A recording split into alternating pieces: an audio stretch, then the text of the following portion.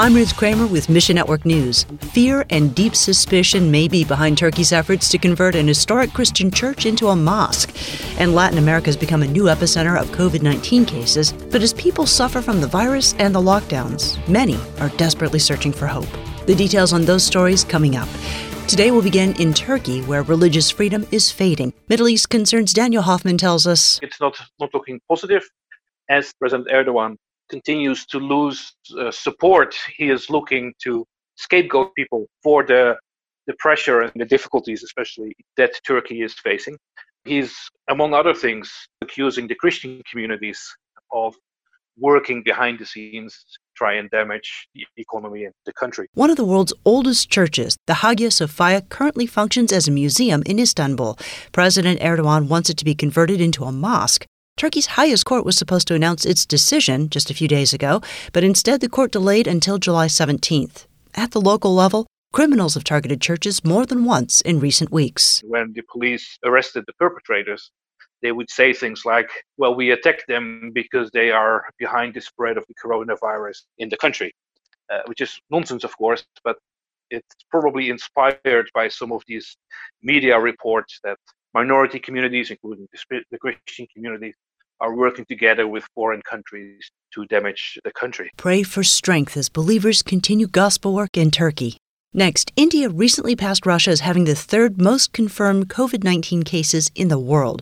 But Russia hasn't left the virus behind, says Eric Mock of Slavic Gospel Association. In the midst of this, the governments basically have removed restrictions, saying everything is back to normal. This has been a fascinating transition because, as we've been saying in previous interviews, Russia, Ukraine, Belarus, the other countries are basically about 4 weeks behind us. Yet when they began easing restrictions, it was almost identical to the time that we did it as well. As the government shrugs, the church in Russia is stepping up and reaching out to suffering people. Many have turned to Christ, even as the pandemic causes so much mayhem and loss. As lives are being transformed in the present, Mock says, we look to a future time in which, as the Apostle Paul said, especially we see this in 1 Corinthians 15, all things are made new. And so we look towards a new heaven and a new earth and a new time in which all sin is gone and all tears have been dried up. You can get involved with the Christ Over COVID program and support churches in Russia as they spread help and hope. We'll point you in the right direction at our website. And we'll end today in Ecuador. Recent World Bank forecasts predict a 66% rise this year in the number of people in extreme poverty due to COVID-19. As Latin America becomes the new coronavirus epicenter, the pandemic is crippling Ecuador's economy. Ernesto Cardenas of Global Disciples is based in Ecuador. And we have a lot of impact on the health, on the economy. In terms of the church, people are reaching out. By the grace of God, with the limited resources that they could find, they are willing to go and give a hand. Financial instability isn't stopping Global Disciples. They're equipping churches and individual believers to reach the least reached among them. We have directors, key leaders who are in the midst of areas where they are strongly infected. They have been suffering, but they are fixed with their eyes on Jesus.